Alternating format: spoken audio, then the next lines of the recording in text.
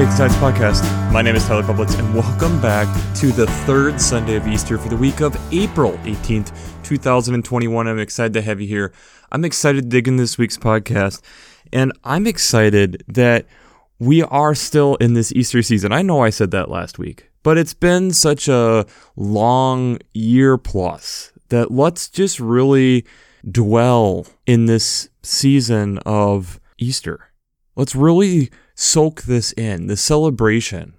In a lot of ways, as we are starting to see potential that there is some signs that this is coming toward some type of end, but we have no idea when, and it still might be a ways off. There's reason for celebration in that. And I think especially what I enjoy, as you'll find again, we have another one of these reveal stories, where last week it was out of John, this week it will be out of Luke. The miracle, the miraculous of that, and how much that we don't even bat an eye at it because we've heard this story so many times. And yet I think it's something that if we take a step back, especially with what we've gone through over the last year plus, I think now we can start to appreciate this text in a different way. I think appreciating it in the miracle of being in relationships with people, the miracle of being able to hug people, talk to people, being face to face, giving each other time is a miracle in and of itself. And that's one of the things to me that I just think we've taken for granted for far too long. And with that being said, it means that then we need to be able to wrestle with that, but also appreciate it, if that makes any sense. Wrestle with it in the regards that there's still a lot of ways right now we're not able to do the things and do it in the way that we would want to do it. But there's also the freedom and joy that comes with it in the aspect that when we are making the steps and the progress that we have made, how much that inspires us to, this is something pretty remarkable to really behold.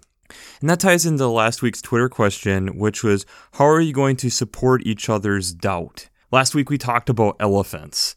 And one of the things I didn't feel like I did a really good job talking about last week with elephants is how you have the female leadership and the older elephants having all this wisdom, but the younger elephants having all this energy, sometimes to a detriment, but sometimes to a positive. And I think in a lot of ways, that's where the church is at, is trying to figure that out. And the struggle of how do we let younger elephants potentially lead us to something new while keeping the wisdom of our older elephants knowing where we're trying to go. And I got a really great response this week coming from a loyal listener talking about that this person does a bus route and has some difficult kids. And the line that I really enjoyed in here is him talking about how it's very difficult, but yet how they need the attention, they need the person to just listen to them and be there for them.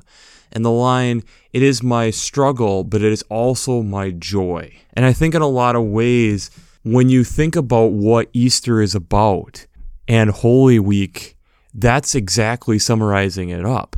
That Christ went through a struggle for us, but it was the joy of Christ on what was done for us in doing that. And I think it's something that we don't really recognize and think about a ton, but we really should.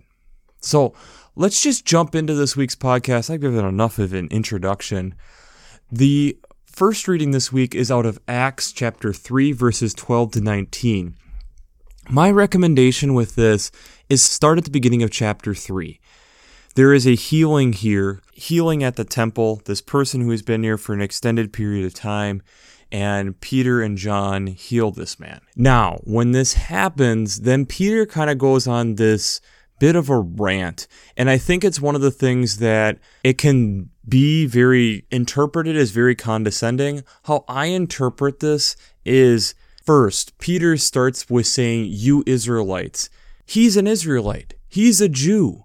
So when he is saying, "You Israelites," I interpret that as he is including himself in that. And really what this speech gets into is that we rejected the Holy One. We were the one who put him to death. We were the one who didn't see what this was. Coming out of verse 17, and now, friends, I know that you have acted in ignorance, as did your rulers. In this way, God fulfilled what he had foretold through all the prophets that the Messiah would suffer. Repent, therefore, turn to God so that your sins may be wiped out. 17 to 19. So this idea of we've made mistakes, but then being able to recognize and humble ourselves in making those mistakes. And I think it's a great text. I'm not going to get into talking about it from a climate change perspective, but I think it's one of those texts that we can look at is if we are noticing that we're doing something wrong, when do we repent and turn the other way? When do we recognize that what we're doing is causing additional pain and being able to humble ourselves? And especially as a United States white Caucasian, I think a lot of times we really struggle with that. The psalm this week is Psalm 4. And this 8-verse psalm here, I think is really kind of fun because you hear the struggle and angst in this. Answer me when I call, O God, for my right. You give me room when I was in distress. Be gracious to me and hear my prayer. But then you get this next verse from verse 2. How long, your people, shall my honor suffer shame? How long will you love vain words and seek after lies? Shalah. So this fight back and forth, and I think it's something that we can relate to, that we're trying to cry out to God. We're trying to follow where God is trying to lead us. But sometimes our own unbelief makes it hard, and it causes us to toss and turn at night as we ponder what the heck is all going down. And the last verse here, verse 8, I will both lie down and sleep in peace, for you alone, O Lord, make me lie down in safety. So in the end, it's God's safe arms that protect us and help us in those times of unbelief. The second reading this week is from 1 John chapter 3, verses 1 to 7. And again, this is a text that's helping us recognize what Christ has done for us. That because we're being called children of God, that then God was willing to do what God did for us, to lay down one's life. And then in that process, because of what God did, we then should be able to admit that we aren't perfect. We make mistakes.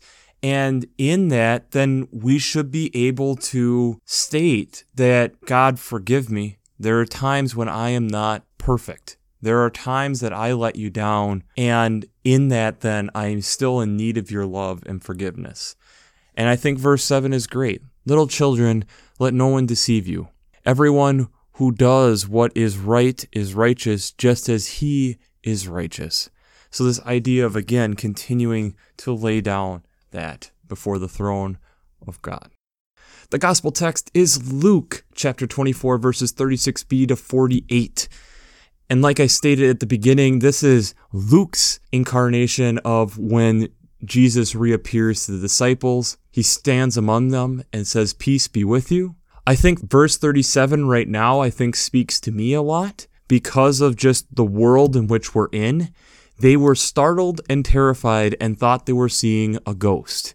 And if you look and just think about the last year where we're kind of frozen like the disciples here and not quite knowing what to do, I can relate to that so much. And Jesus then coming in verse 38, why are you frightened? And why do doubts arise in your hearts? He shows them his hands and feet, and then he eats fish in front of them to kind of just reiterate that this is me. And then he said to them, coming from verse 34, these are my words that I spoke to you while I was still with you, that everything written about me in the laws of Moses and the prophets and the Psalms must be fulfilled.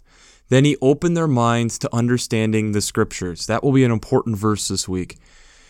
And then he said to them, thus it is written that the Messiah is to suffer and rise from the dead on the third day. And the repentance and forgiveness of sins is to be proclaimed in his name to all nations, beginning from Jerusalem. You are witnesses of these things. going from 44 to 48. So Jesus reappearing according to Luke and just giving us a little bit different perspective than what John gave us last week. But before we jump into how faith and science come together this week, we have to do our shameless plug for Working Preacher. If you haven't checked out Working Preacher, I'd highly recommend it. Between their Sermon Braidways podcasts, their commentaries, their discussions, since I'm not an ordained minister, I use them on a weekly basis to be able to listen to not only other ministers, but other biblical scholars who write these wonderful commentaries and have also just wonderful discussions back and forth. And if you haven't checked out lectionary.library.vanderbilt.edu, again, it has a lot of great resources. Having pictorial resources of different artists' renditions of these same passages week after week. So if you haven't checked out workingpreacher.org or Vanderbilt's lectionary library for the Revised Common Lectionary, I'd highly recommend it. This week, I am going to go out of my wheelhouse. I'm going to talk about physics. Now, state this straight up, I am not a great person at understanding physics, but I think that what has happened here in the last about 10-15 days within the physics world, I think needs to be discussed because I think it really does breathe some life into what we are understanding with Jesus reappearing to his disciples in Luke. So hear me out on this. First, we have to rewind to Brookfield National Labs in 2001. And they were doing some theoretical physics, working with the Standard Model.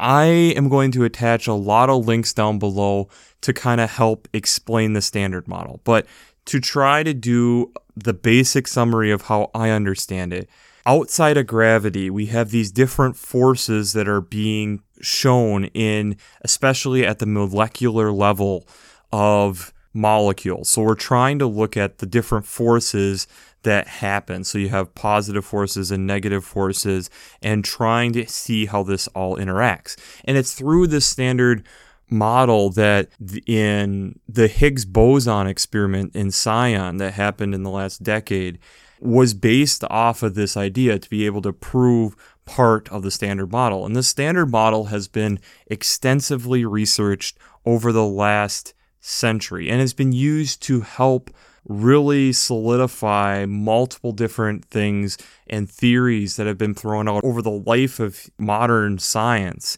that we've been able to work on. Now, we're going to work with murons this week in that the Brookfield National Lab did this study in 2001, and when they did it, it didn't work with what they have as a G factor, or essentially think of it as when they are colliding particles together, that when they're spinning, all these particles are spinning, there's a wobble to it, and they've been able to calculate that wobble out to 12 digits in the decimal place with a small error factor.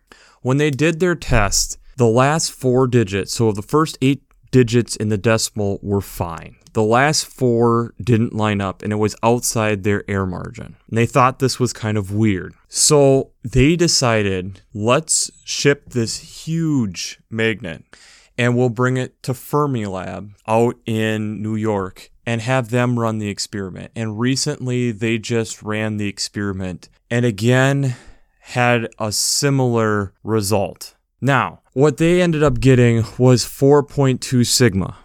Think of this like in other science with confidence curves or with 95% confidence. For physics, you're looking for 5 sigma.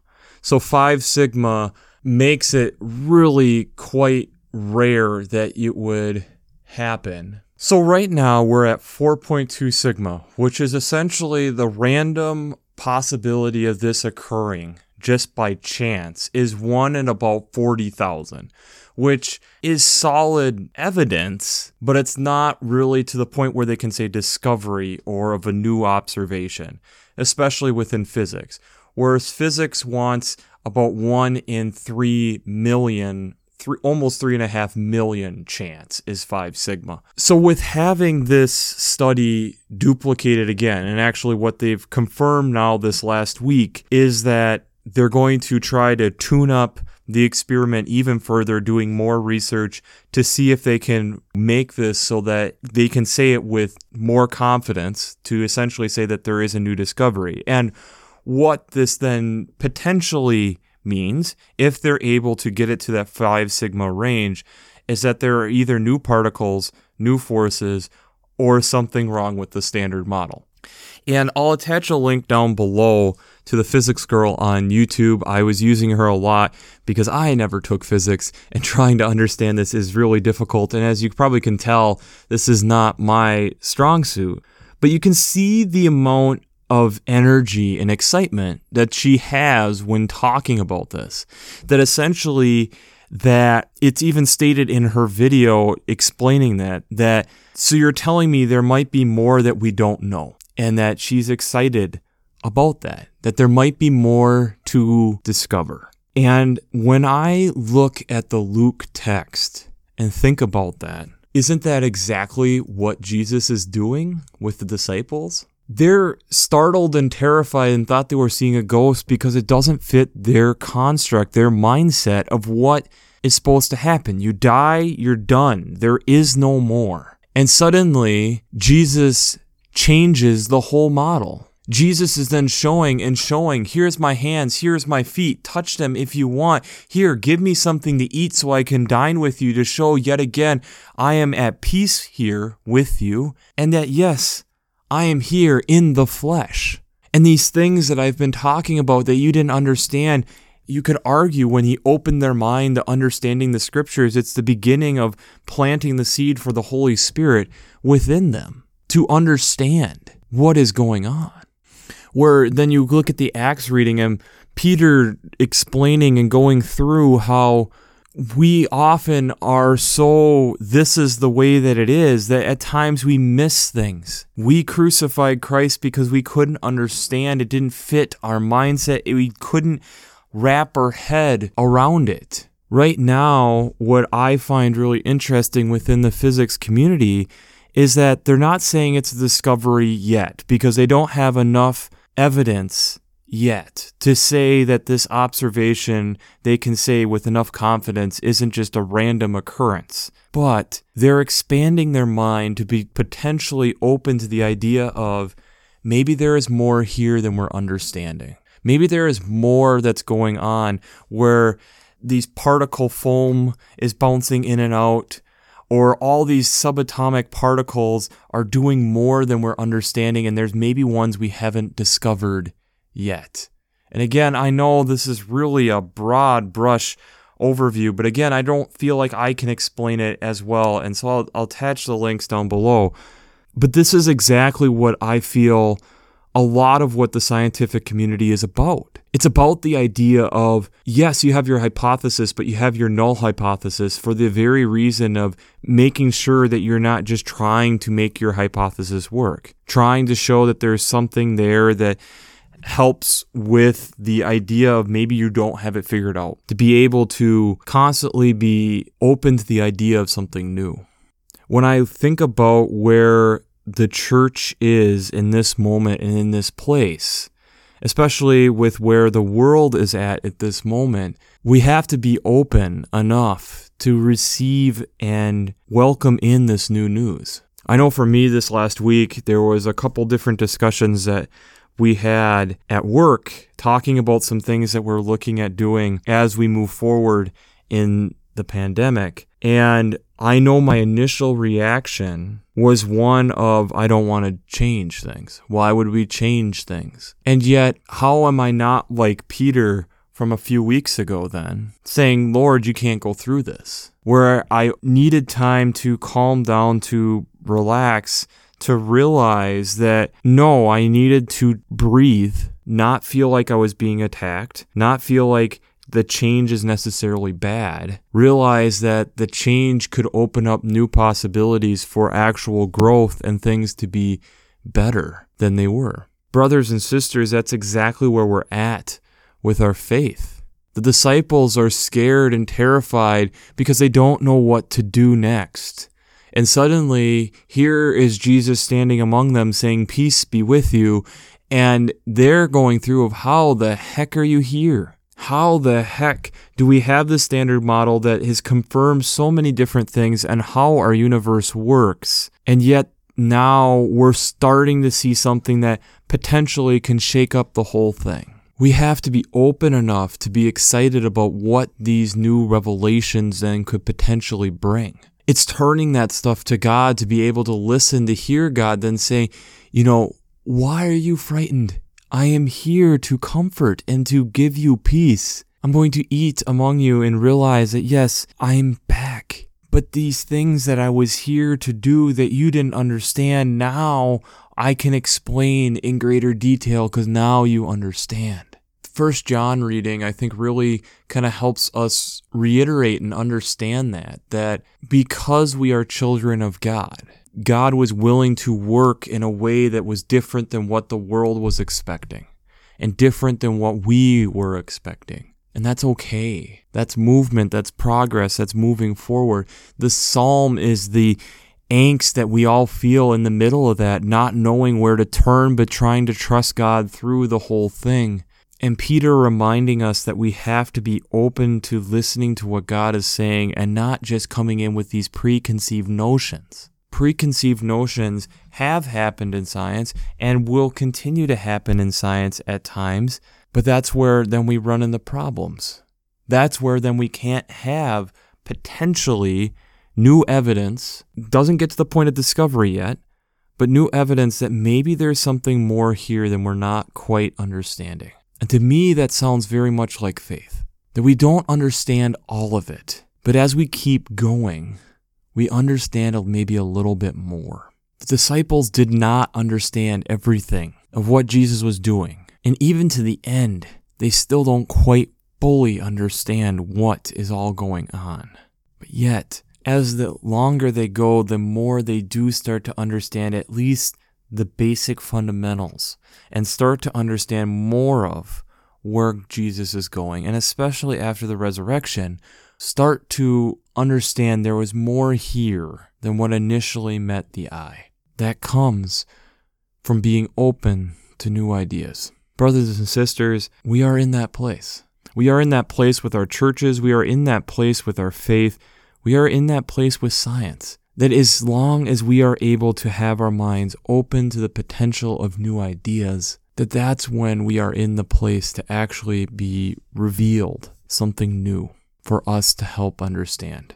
I'm excited, even though I don't understand physics that well, to kind of track this story from the side over the next few years and see what happens, because this might help us understand more of the place that we're in. Even though my brain has a hard time understanding subatomic particles, it's really interesting to hear people who do understand it talk about it, and being able to understand that helps us better understand how our universe is woven together. And maybe this opens up the possibility of us understanding better how gravity and black matter fit into the standard model. Maybe not, but maybe it moves us toward better understanding the creation in which God has given us. Just as the disciples on this day, when Jesus stands among them and reveals more of what he has been doing, helps them better understand the purpose of what Christ was here for. So the Twitter question this week is, how is your mind being open to new revelations?